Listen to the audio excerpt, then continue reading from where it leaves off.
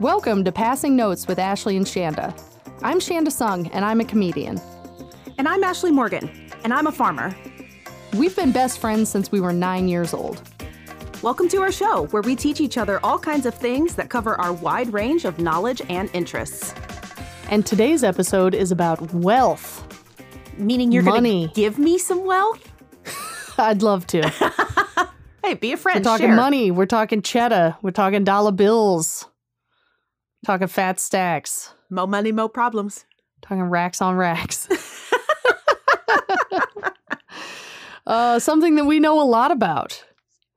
Fabulously wealthy. Yeah. Driver's side window of my van doesn't roll down, but yeah. I was wealthy and then I got animals. Now I am poor again. You are rich in animals. Yes. Yeah. What really dumb thing would you buy if you won the lottery? Oh man. I've really never had money. Not wealthy. I've been comfortable. I've always kind of lived within my means. And I think if I won the lottery, millions and millions of dollars, and I had an allowance of like $20,000 a month that I was allowed to spend. Yeah. It'd be fun for like 6 months because I would buy probably expensive things. But then after a while, I'd be like, now what? Now what do I buy? I can't spend $20,000 a month every month. Yeah, it's too much. I'm stressed out by how much I have to spend. I know, yeah. Yeah, I get that. I've thought about that before. Like, if money means nothing and you can just buy endlessly, then nothing means anything. And then suddenly you're surrounded by all this stuff and you're like, what even is any of this? I would probably end up giving a lot of money away to charity. And you want to know something that's kind of interesting that I haven't really assessed until just now on the fly while we're talking, is that when I was at my brokest, when I was a new flight attendant, living in Indianapolis, making 20 grand a year, living by myself, or maybe had a roommate who was working a menial job as well, I gave to charity a lot. I gave to whatever those boxes that give your change here or donate to this. And I would donate to St. Jude. I'd write them checks. And it wasn't a lot, but I still gave money. And then now that my net worth is a little higher, I'm living in a nice house. We own some land. I'm married to a man with a good job. Now that I have a little bit of money, I still do a little, but not proportionate to what I have now. And it's almost like with more money came more stuff and more bills.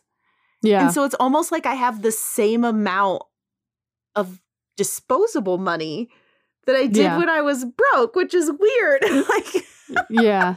I get that. And you're not alone if it makes you feel better, because I do remember reading an article that said the majority of people who give to charity are like lower middle class, like just above the poverty line. Yeah. And those are the people who tend to be most generous. Yeah. And so that's interesting, because I think that you're right. That's like, as you move within that kind of lower middle class bracket, as you move up, the things that you have increase, but the freed up money, the disposable income doesn't a lot. And there for a while, I didn't carry cash. So to give change, to throw $1 in, I didn't have it. I put everything on cards. And now, instead of giving to charity, I have become more of like a really big tipper. Yeah. So the service industry, especially because I worked in the service industry, I've been a waitress on and off throughout the years, that I was like, yeah, this sucks. I know it. Here's how I'm using my little bit extra money is I'm giving it to the servers. That one thing I don't do is give to any charity at the cash register. I don't anymore. Any of them. I'm like, no, I am not subsidizing your tax break. I was going to say, I've heard that's a little bit of a scam. Yeah. Yeah, like they get to give all this money, they get the tax benefit for that, and they get to look so great and so generous, but it's not their money. Yeah. And I will like proudly do it. They're like, do you want to round up? And I'm like, no, Absolutely I do not. I'm not like, oh, not today. I'm like, no, I'm not. I will not, because I will give my money elsewhere. I will give to, I have a few organizations that I give to, you know, anytime I've got a little extra money laying around.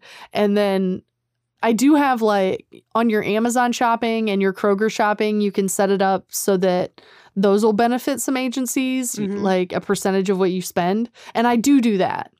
But yeah, anytime it's at the cash register, I like get indignant about it. Yeah. Like, no, I refuse. I will not. You're not taking me in on this.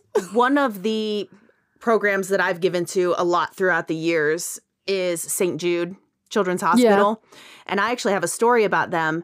When I was little, You've got to be up to your ass in return address stickers. I am. I absolutely am. So when I was little, I had cancer, and it just so happened that it was when my dad was between jobs. Well, not between jobs.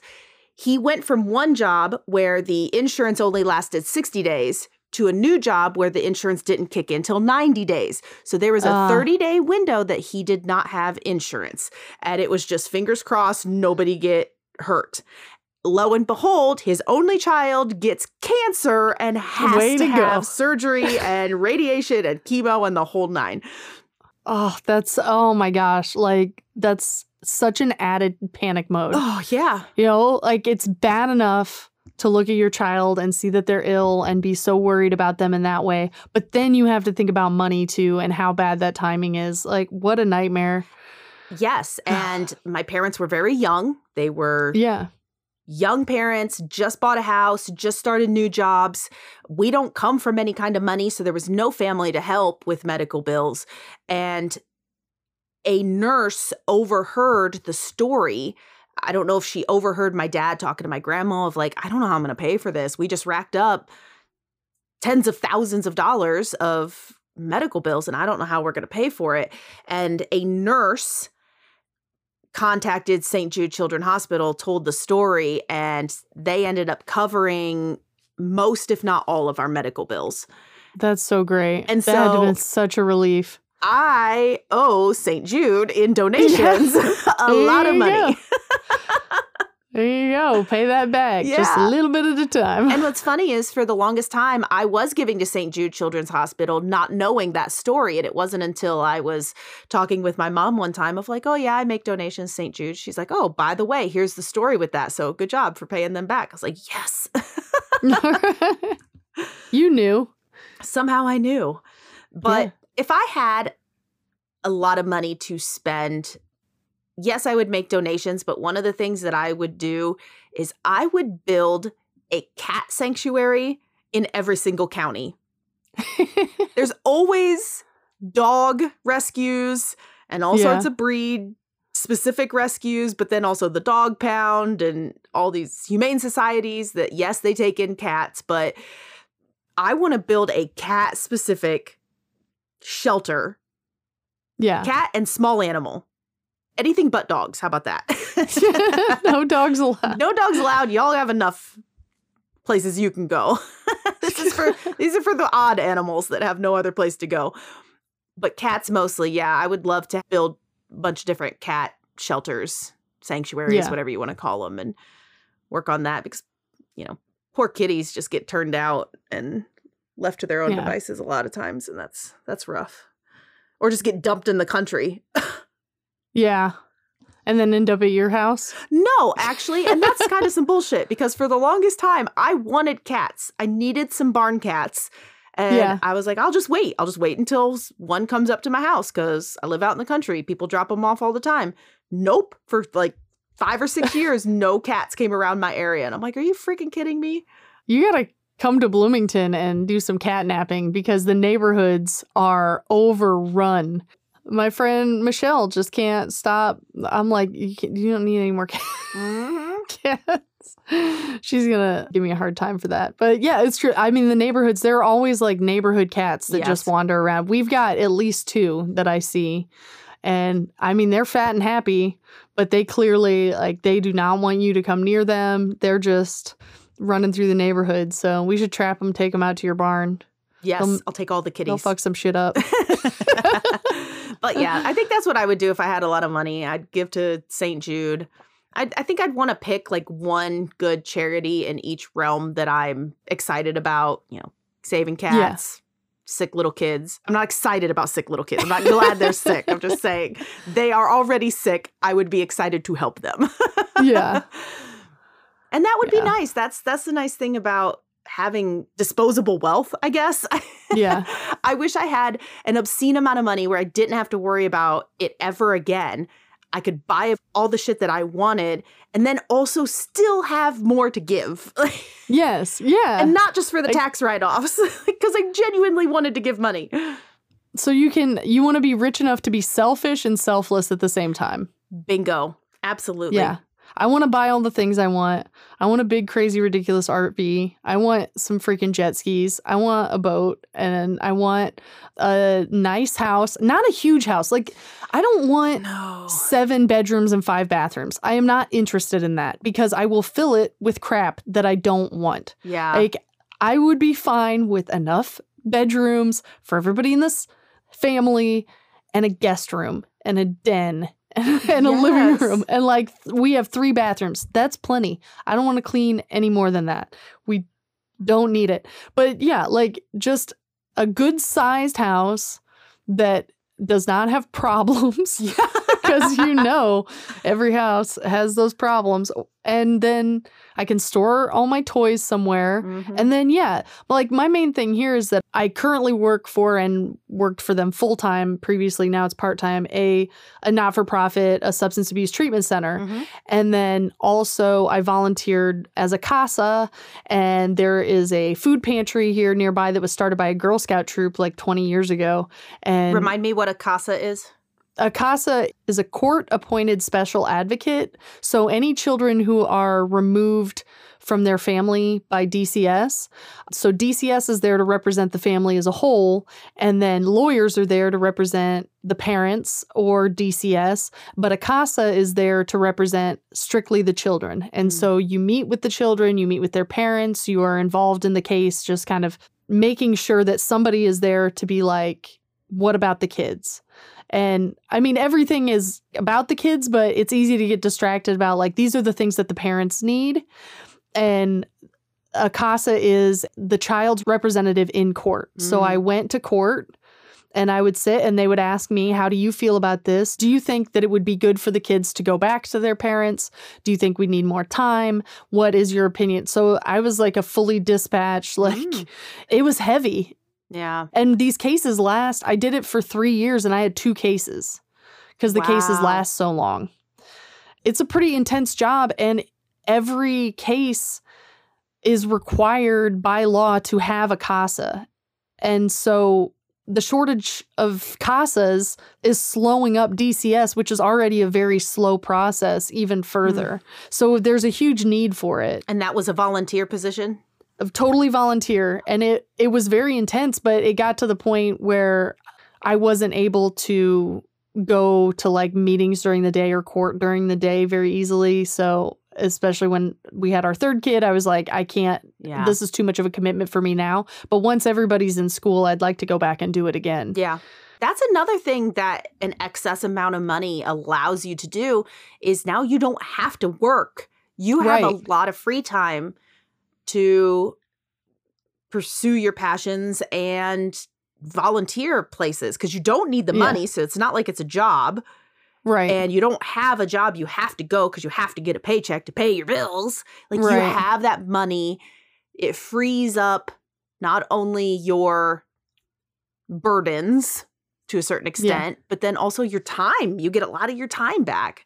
You can pay for your own time. Like you can spend it how you want. You don't have to sell your time to somebody else. Yeah. So we would be great at being rich is what we're saying. So if anybody wants to throw us $1 million, $2 million, any amount of money. You know what? Better make it a nice round, even 100 million. I think, yeah, that's a good comfortable number. That's a nice round number. Looks good on paper. Let's just do that. And the cats and the babies of America will be saved. Yes. By Ashley and Shanda. Yeah. It was single-handedly, we're going to fix all the problems in the world. Yeah. Obviously, it's more complicated than that. And getting a huge sum of money, really all you have to do is watch like any show about lottery winners. Oh, yeah. And it will tell you that it does not solve all your problems. They say more money, more problems, but I think it's different problems. Yeah, more money, different problems, for sure. Yeah. Yeah, definitely. I'd be interested in seeing what those problems are like, though. Look, I'll give it a try. I think I could handle it. I'll figure it out. Yeah. That's a sacrifice I'm willing to make, really. Yeah. I'm up for the task. I'll take that $100 million. I'll figure out what's good and bad about having $100 million, and I'll report back. We'll do a 4-episode arc on where we just complain about being rich. People would be into that, right? People would love to hear us be like, the valet brought me the wrong Lamborghini. Isn't that essentially what Keeping Up with the Kardashians is? It is. Yes. And that's worked like gangbusters for them, so. Yeah, they just keep getting richer. You know how I brag about not having seen any of the Star Wars? I will also brag that I have never watched a single full episode of Keeping Up with the Kardashians. I've tried out of curiosity, and I've been like, I can't deal with this. But I will say that I know enough about it because I've seen clips, I've seen memes, all the stuff, but I've never actually sat down and watched a full episode, and that's something I can be proud of, I think. Yeah, you can feel superior about that. Yeah. And I haven't seen Star Wars, so fight me. Well, we rewatched Phantom Menace the other night. You're not missing out. I am becoming a menace by bragging about not having seen it. Oh, man. We gonna talk about some actual rich people or what? Yeah, let's. All right. I think you're up, so you go first and talk about rich people. Yeah, we'll leave our fantasies in the past for now. We will set those aside for daydreaming while we're driving. So, I am going to talk today about some silly ridiculousness that some rich people were getting up to in the 15th to 18th century. Because rich people have been getting up to some silly nonsense since the beginning of time. Mm-hmm. And this came across my feed, I think, probably as a meme or some kind of nugget. It was like a one-line thing. And I was like, oh, what? And then Googled it. And it was just as ridiculous as I thought it was when it first popped up. So, from the 15th to 18th century, wealthy estate owners, mostly in England, but occasionally in Scotland and Ireland as well, would build these huge estates, massive estates with large manicured grounds, landscaped, and then it sort of became popular for them to have a wild section of their estate, like where the plants would grow a little bit wilder and they would let big trees grow and it started to seem ethereal. And part of that was that they would build what they called follies, which meant just miscellaneous buildings. These little, cute little shed or a little, like a cave and have moss growing over it. And it sounds lovely. Yes, exactly. Like very serene, very walking through the woods and seeing fairies or whatever. And then they decided, you know what would really elevate this? What would really push it over the edge to be something special? A hermit. A real human person. Oh, boy. To live in one of these little buildings and dispense folksy wisdom to my fellow wealthy visitors. Oh, man. How do I get that job? It sounds great, honestly. Especially in the 15th to 18th century. What other job are you doing? Hoeing? Dodging the plague? Yeah. Live in a cave by myself on a rich people's estate? Yeah, I'm in. I'm I'll in. do it. Yeah, people were decorating their estates with a real life hermit. They were usually like agricultural workers who worked nearby or on the, and someone would look at them and be like, "You got the right stuff." And they'd pull in and they'd recruit these men and tell them, "You can live on my estate in this little building, this little cave, but you've got to be my resident hermit. So that means no cutting your fingers or toenails, no cutting your hair. I want very minimal bathing. I want you to dress like a druid. So lots of robes, maybe some like a flower crown of some type. Yes. Never shoes, no shoes. Okay. And I'm going to feed you. I'm going to care for you. I want you to be in character 24/7. So that means no talking to any of the other staff. But if I bring my buddies, if I bring my golf buddies or the board of my company to come by, I want you to pop out and give us some of that hermit wisdom. Okay. It's like live action garden gnomes. It is. I saw it compared to like characters at Disney. Yeah. And that's kind of what it is. Like you're hired to be that you're going to be taken care of and everything, but breaking character is the ultimate sin here. Oh, man. You're providing an experience. You are a piece of the ambiance. And you need to really bring this corner of my property to life. It does sound fun, but how funny would it be if, you know, these people come and they throw rocks at the door and this hermit comes out. And he's just so over it for like a year that he's like, yeah. Welcome to the woods. Here is a riddle. Welcome. Now get. Like, I don't know. Like, they just start to lose it. Just kind of like, whatever. Yeah. These rich I'm people. so over this job. Yeah. They just like stick their head out and be like, "Happy wife, happy life," and then like shut the door. Like, there's your wisdom. Yeah. Never piss into the wind. You know. Don't eat yellow snow. Done. Call it a day. Where's my bread? Some of these people who were recruited to be hermits were not good at this job. Just as you said, there was one famous one who had been recruited to come to this very well-known and wealthy estate, and he was paid, and they paid him up front 700 pounds, which is essentially $77,000 in today's money. Yeah. And they're like, but you're going to live here for 7 years and we'll feed and take care of you. You cannot leave the property. You have to look like gross. After 3 weeks, old boy was down at the pub stinking drunk. It's like, you gave me all this money and then told me I can't leave or do anything. What am I going to spend this money on? Man, look at this. All right. I'm already gross. My hair is unbrushed. My toenails are long and my bare feet are dirty. I'm halfway there and I'm not even getting paid for it. Yeah. That's some shit. You would look great in a cave in my backyard. Hey, dress for the job you want, you know? Like, that's true. That is what they say. Oh, man. So that guy bounced. yeah. It was very hard to find someone who, because he tried to get that guy for a 7-year commitment. So they were like, I want to get my hermit. I want them to really be into it. And I want it to be a long time commitment. And people were like, sure, I'll get paid to do nothing. And then eventually they're like, this sucks. Yeah. So boring. I'm getting out of here. I want like a bed that's not made of sticks or something, you know? So the whole idea of it, there's one professor who wrote a book on this, and it was cited a lot in the like 4 to 5 articles that I read about it. The idea as to why, like what the appeal to this was, is kind of debated. And one article got really kind of whimsical about it. And I don't know about all this, but they talked about that it was a way to outsource their melancholy.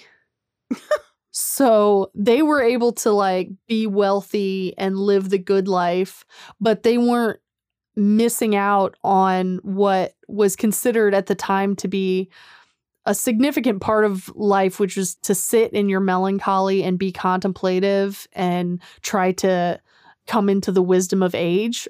And these people were like, that sounds exhausting. I want to go do rich people shit.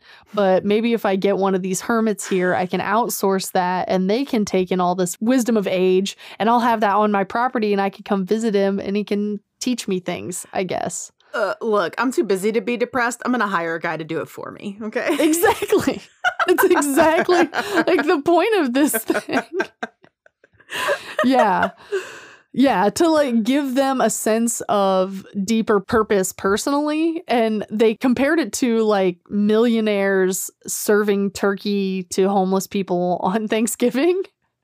Like, I get to live the good life, but then I'm going to come down here and mix it up with the people who are really living in the nitty gritty. And then I also get to feel good about myself while I'm doing it. And then I go back to my sweet ass house. Yeah. Yeah. So that's kind of an interesting idea of it. I think that it was just not a huge leap to consider people as decorations in that time period. You're already considering people as cattle and work equipment and everything else.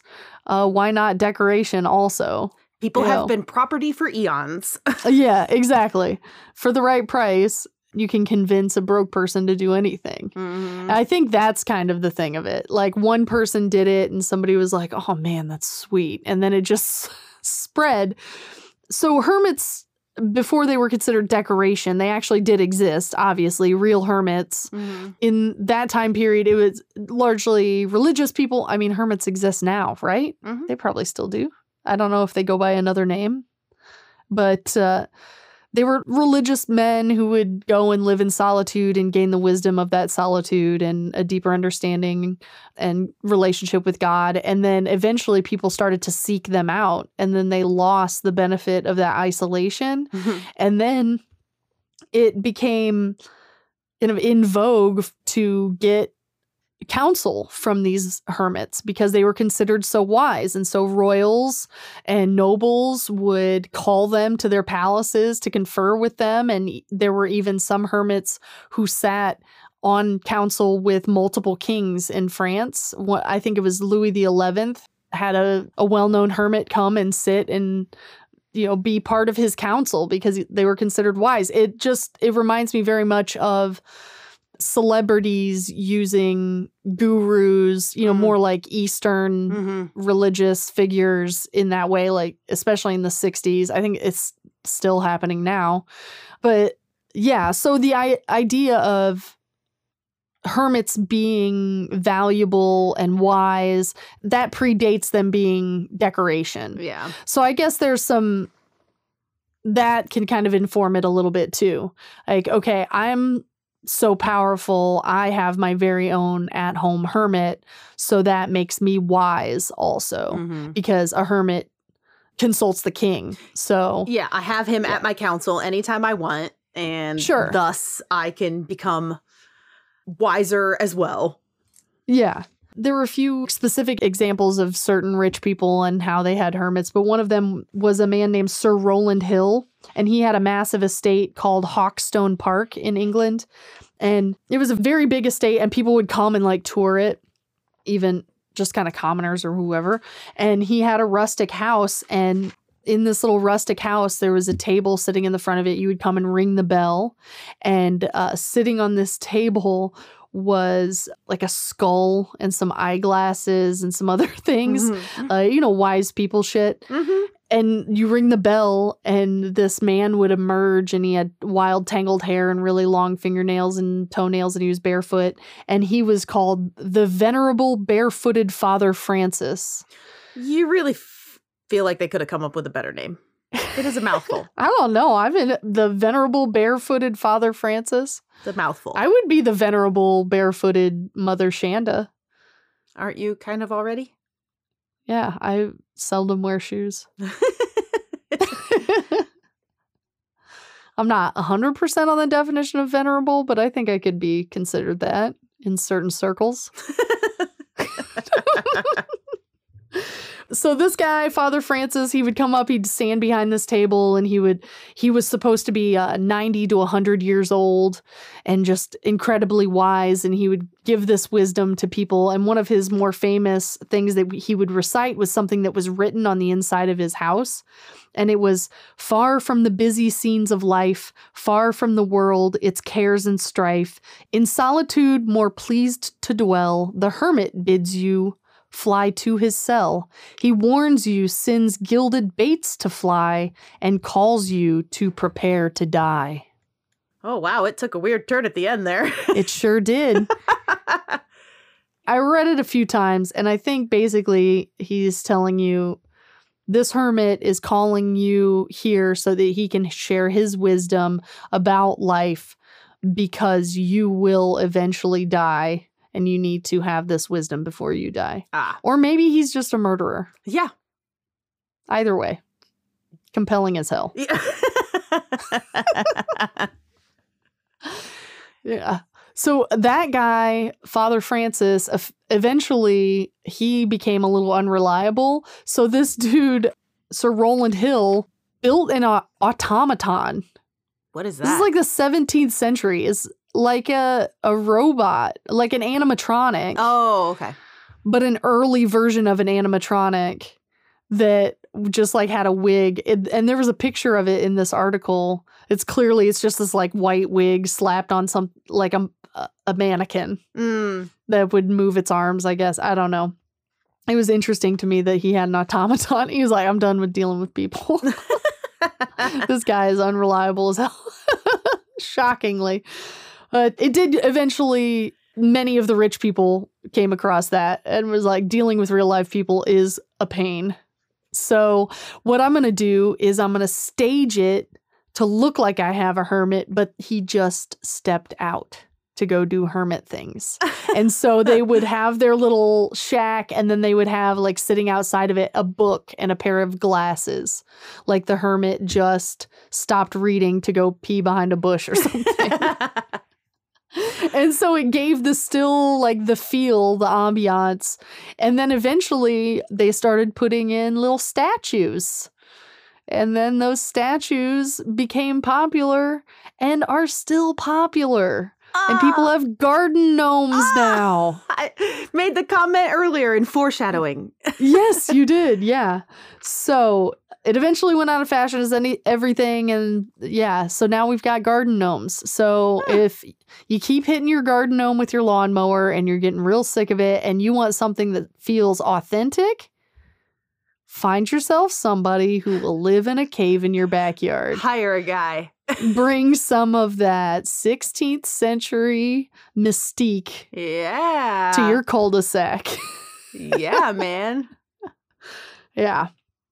So that is the ridiculous story of human hermit decorations. Love it. Super ridiculous. It was so fun to read about. Like I said, there is a professor who wrote a book. It's like the only book on this. And so all of the articles I read referenced it. So I do want to mention it. So it's a man named Gordon Campbell, and he is a professor of Renaissance studies at the University of Leicester. It's in England. There are a lot of I's and E's. Leicester? I don't speak English. Yeah. I don't know. Anyway, one of them there fancy schools across the pond. And the book is called The Hermit in the Garden, From Imperial Rome to Ornamental Gnome. So, yeah. That's everything I had about that and rich people doing silly shit, man. Love it. Love it. Okay, well, we will take a break, and then I'm going to hear about your rich people doing really silly shit. All right, and we're back. So my wealthy person that I'm going to talk about is Mansa Musa. Ooh, real wealthy. Real wealthy. So for those of you who don't know, Mansa Musa was the ruler of the Mali Empire from 1312 to 1337. The Mali Empire consisted pretty much of the entire westernmost part of Africa. It's kind of the northern western part of what is today Guinea, Senegal, Mauritania. that whole region. Okay. Mansa Musa was Islamic, and Mansa means emperor, leader, king. So that's what that translates into. He was known for, particularly early in his reign, really expanding the borders of the empire. Yeah. And the main reason being he wanted to connect his empire to other Muslim territories, like those located in the Middle East. Mm-hmm. Because he expanded and conquered neighboring nations, he was able to accrue riches and supplies and resources and slaves. But he also came from a very wealthy family. He came from a family of... Trust fund baby. Little bit.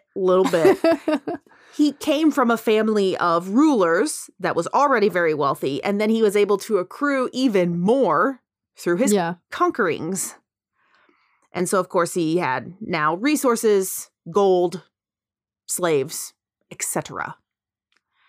The main thing I do want to talk about, though, is his pilgrimage to Mecca. Mm-hmm. So Muslims need to take a trip to Mecca at least once in their lifetime, according to their religion. And Mecca is located in Saudi Arabia.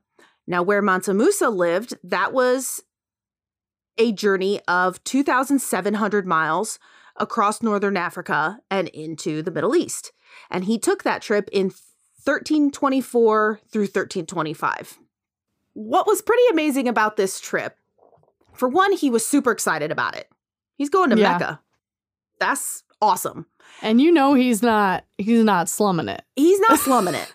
And he'd been preparing for this because during all his conquerings, he was gathering up slaves to make that trip comfortable for everybody. His entourage was impressive. People were talking about it everywhere he went. His entourage consisted of 60,000 men. Oh my gosh. How do you coordinate that many people like now? I know, right? You know, that's an army. Yes. And all of them were decked out in these fancy silken tunics and robes that had gold and silver threaded throughout and all these different beautiful, crazy, expensive things. 12,000 of those people were slaves. They too were decked out. Yeah. Each slave carried at least 4 pounds of gold. Ooh. 4 pounds of gold does not seem like a lot. Till you're walking across Africa with it. Yeah, till you're walking 2,700 miles with it. Yeah. Yeah. A newborn baby doesn't seem heavy until you've been carrying it all day long. Exactly right. They did also have beasts of burdens with them. Yeah. They had 80 camels as part of their caravan that carried anywhere from 50 to 300 pounds of gold. Oh my gosh. Are there that many souvenir shops on the way? Yes, Like, apparently. I'm going to buy so many personalized mugs. I'm going to buy so many t-shirts that said I went to Mecca and all I got was this stupid t-shirt. One for everybody. Yeah, that's crazy. Man, and that many people is like, how many did they lose? Who just like wandered off? Yeah. And you're like, does everybody have their travel buddy? Yeah. Everybody paired up? Okay, let's do a count real quick. You start with 1 and we'll go down the line to 60,000. We're missing 8,000. Are they all in the bathroom? But yeah, so these camels were carrying essentially bags loaded down with small pieces of gold, like small nuggets and gold dust. And Mansa Musa was very generous with all this gold. He was essentially giving it away freely to almost everyone he met along the journey. So, except those slaves he was bringing along. Not them slaves, though, but they had fancy tunics that they were wearing. That's yeah. Yeah, so he's just making it rain everywhere he goes. Pretty much. Every making small a lot town. of friends. Exactly. Every small town, every other pilgrim they met on the journey. Even when he went into big cities, he was giving away money. For example, they stayed a few days in Cairo, And he just bought a ton of souvenirs. They restocked their supplies. They, like you said, making it rain. Anybody who asked for a nugget got a nugget. Like he had no qualms about just showering people with money. What made me laugh is while I was reading this, I was thinking about that scene in Aladdin. That's exactly what I was picturing. When I tell you I was waiting to be like, this reminds me of the song Prince Ali in Aladdin, where he's throwing out handfuls of coins. That's ridiculous. We are 90s kids. Okay, first of all, Disney conveniently left out all the slaves Prince Ali probably would have had. So I don't know. There were a lot of miscellaneous characters in there. I think Genie poofed up some slaves to carry all that. Wish gold. Yeah, it wasn't royalty carrying all those golden camels and purple peacocks, okay? Yeah. All those like trays of gold coins.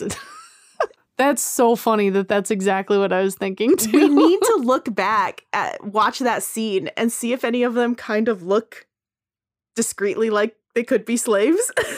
Oh, I'm sure. Yeah. Yikes. Oh, man. Okay. If anybody else listening was also picturing Aladdin, please send us a message. Yeah. Because we want to know if this is just a best friend thing or if it's a whole generation of us. It's probably all of us 90s kids. So, yes, he was making it rain and people were loving him for it. There was a guy named Alumari. And he was a scholar and historian at the time. He called that caravan, quote, a lavish display of power, wealth, and unprecedented by its size and pageantry. Yeah. Yeah. That's what you want your road trips to be described as. Yeah. But part of it was he was doing that on purpose, not only because he was generous, but it was his way of flaunting his wealth all along the route of, I am this great emperor. I have this huge ego. I am a great conqueror and leader. Look at all these people. Look at all this gold. Look how generous I am. Don't you want your country to be part of my empire? Yeah, exactly. So the scholar and historian Alumari, he also noted that so much gold was given out in Cairo that its value throughout Egypt fell for over a decade afterwards. Whoops. That's what I want. Okay, I amend my earlier statement about what I would do with a bunch of money. I want to get so much money that I can give so much away that it tanks an economy. Oh, yeah. Yes. Amazing. Yeah. What collapsed the economy? Ashley and Shanda's generosity. Yeah. And that's essentially what happened for a long time in Egypt. He essentially flooded the market with gold and now gold lost all its value. Oh, man. Yeah. That's crazy. So they did make it to Mecca, and apparently there was a little bit of drama that happened while they were there. So their caravan rolled up, another caravan rolled up at the same time. There was some harsh words said, some swords drawn. Yeah. And Mansa Musa kind of steps in and is like, all right, everybody chill out. We're at Mecca. Everybody be cool. And he kind of tamped down the drama, the tensions, if you will. And they carried on. Now, on the way back, they ran into some trouble. They ran out of money. Believe it or not. Yeah. No, you don't plan for the return trip. Yeah, he was giving it out so much on the way there. And while he was there, that on the way back, they ran out of money. And then bandits showed up and stole a bunch of their supplies. So they actually had quite a few people who ended up dying from starvation and exposure. Oh my gosh. Now, they did have people help them out on the way back, though, because they had been so generous on the way there. There were people on the way back that either gave them some gold back, so they did have some money, bought the souvenirs that they were willing to sell, Yeah. And people who just kind of gifted them supplies because it was like, hey, man, you are so cool for giving us all that gold. Thanks. This was kind of before the economy tanked, so they were still feeling good about it. Yeah. Still feeling good about all that gold. But, a lot of people who they had been so generous with on the way there helped them on the way back when they were running into some trouble.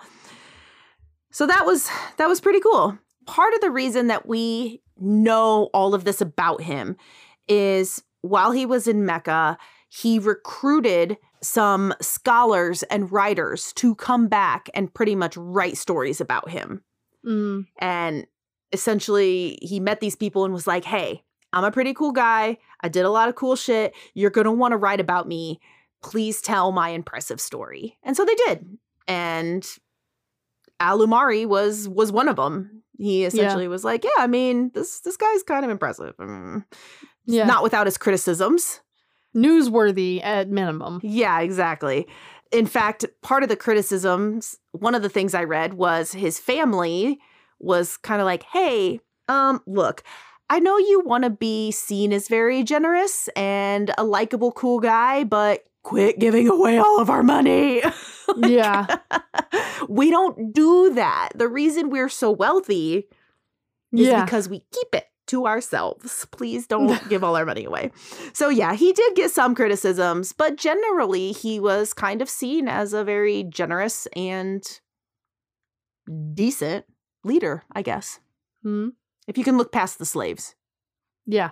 So part of why this guy is so famous, not only because of that story, but he is believed to be the wealthiest person of all time.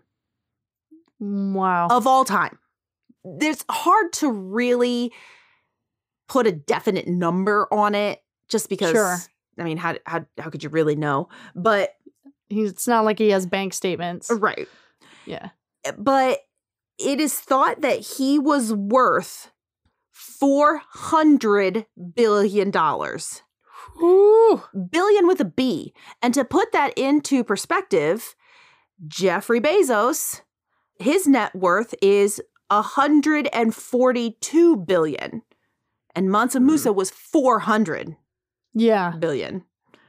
It's hard to imagine that anybody's going to catch up to that guy.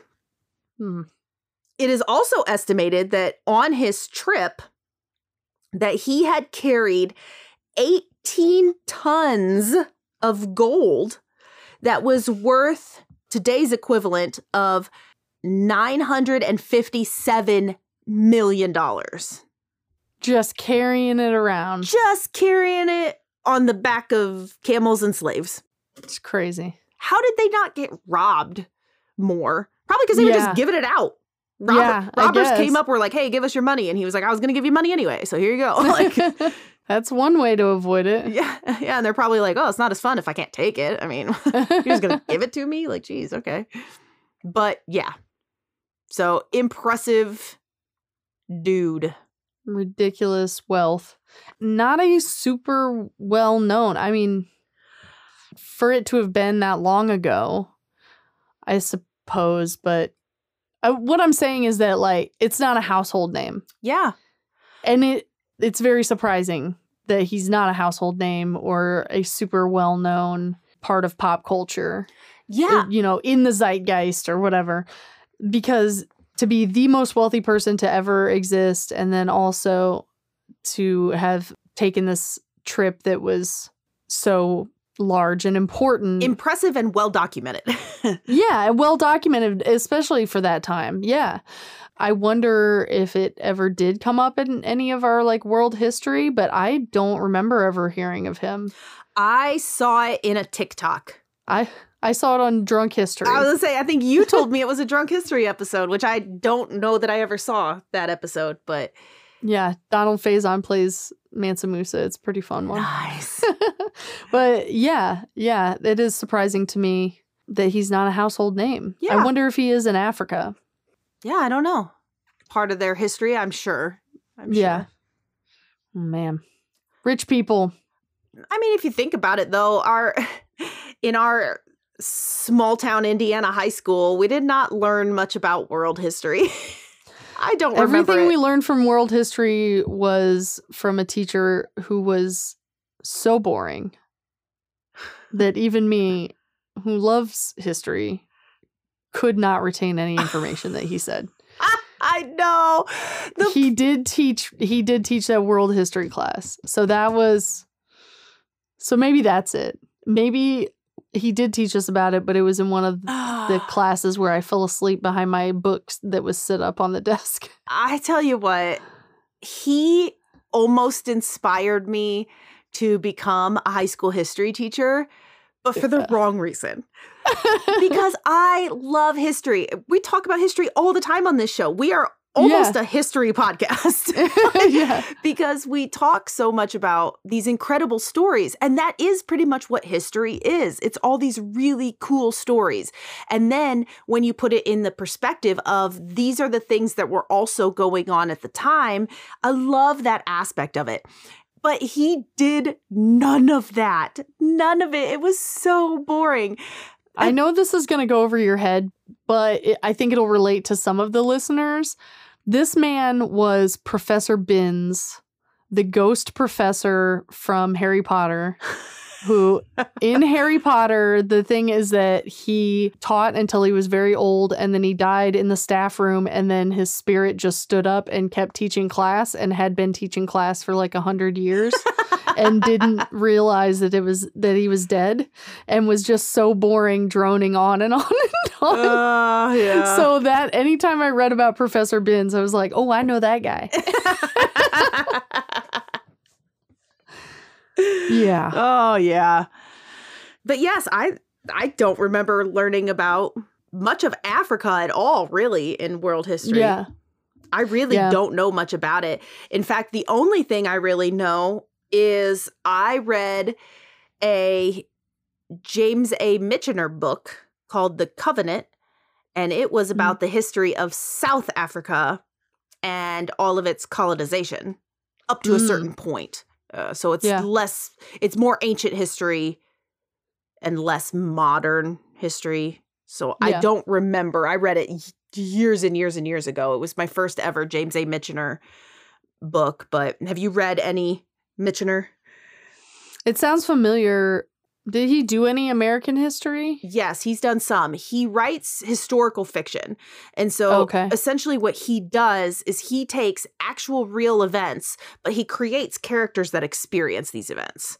Yeah. So the history portion is accurate, but the characters perhaps are not. Right. But they experience the real history and they meet historical figures and things of that nature. So he's technically classified as historical fiction, but I love his stuff. I have, I don't even know. I have at least 10 James A. Michener books. They're huge though. They're like 1,000 pages each. So I've only read a couple of them. Actually, The Covenant was two books, part 1 and part 2. And then he's had a couple of others. Like I read about the Canadian gold rush. And then there was something else that I can't remember now. But those were shorter books. But I need to look and see if I have one. I know I have one about the Caribbean. I have one about Mexico. I have one about Texas. I have one about Hawaii. I got distracted. I'm Googling James A. Michener. Oh. Like, it sounds familiar. I feel like I've read one of his books. Anyway, when you're not making that to-be-read pile just so high, just stacked up. Oh, boy. Yeah. Where can we find you and keep up with what you've got going on? I will say that if I had lots of money, I would have a library like you've seen in Beauty and the Beast. Hell yeah. And I would spend a lot of my time when I'm not volunteering and saving the kitties and the children, I would be reading all those books. Yeah. In the meantime, though, because I still do have to work and I have animals that need me to pay the bills and feed them. If you want to see those animals, I like to make fun animal content. Nothing too heavy, nothing too serious. It's usually animals being silly. You can find us on TikTok and Facebook at Crimson Moon Farm. Or if you want to see more videos, that are, some are silly and some are actually educational, believe it or not. I do like to teach. You can find those videos along with recipes and products on our website, which is crimsonmoonfarm.com. But what about you? You got shows coming up? I do. I have some shows in August that I am excited about as of the time that this comes out. I'm always booking. I hit up for a show earlier today, which is great. So I'm always adding shows. So really the easiest way to know where and when you can see me do stand-up comedy is to follow me on Facebook, Shanda Sung, Instagram, shanda.sung. I am also on TikTok and Twitter at Shanda S Panda. And I post about everything I have coming up on those places. And you can also find this show that you're listening to right now, on Facebook and Instagram at Passing Notes with Ashley and Shanda. And we are also on TikTok at Passing Notes Podcast. So find us on all of those places. Reach out. Let us know what you think of the show. Rate and review it on your, whatever you're listening to it on right now. Apple Podcasts especially. Give us a little rate and review. We would appreciate that very much. And reach out. Tell us what you would spend ridiculous amounts of money on. Oh, yes. Yeah. What would you buy? Would you buy the 10,000 square foot mansion? We won't judge you. Yeah. Would you save the children and the kitties? Yeah. Would you buy an entire trailer park and have a different member of your family live in every trailer? That's pretty cool. It's like a personal commune. I'm working on it. I'm trying. Maybe not family, but friends, at the very least. Or a hermit. Yeah. Would you be a hermit if someone paid you enough money? Yeah, that's another good question. Yeah, so reach out, contact us. We love hearing from you. And overall, above everything else, I hope you share this show with your best friend. Absolutely. And like every week, I want to thank my husband, Tyler, for helping us record and edit and produce this show. He is my sugar daddy. And let's get to work making more of that money. You know? You make it, I'll spend it. It's a good system. Yeah, I like it. And of course, we want to thank you all for listening. This is episode 67. This was a fun one. I had a great time. Yeah. For Shanda Sung, I'm Ashley Morgan. Join us next time on Passing Notes with Ashley and Shanda. I was like very gestury out here. Me too. Like, don't hit your microphone. I know, me too. It is too hot for me to be flapping my arms around. Oh, when you went up to go yell at the dog or the kids or whoever it was, I was sitting here like this, kind of stretch it out, and I go sniff my armpit and was like, oh, I'm glad she's gone. She didn't see me do that. And then I go and tell you about it. I don't judge.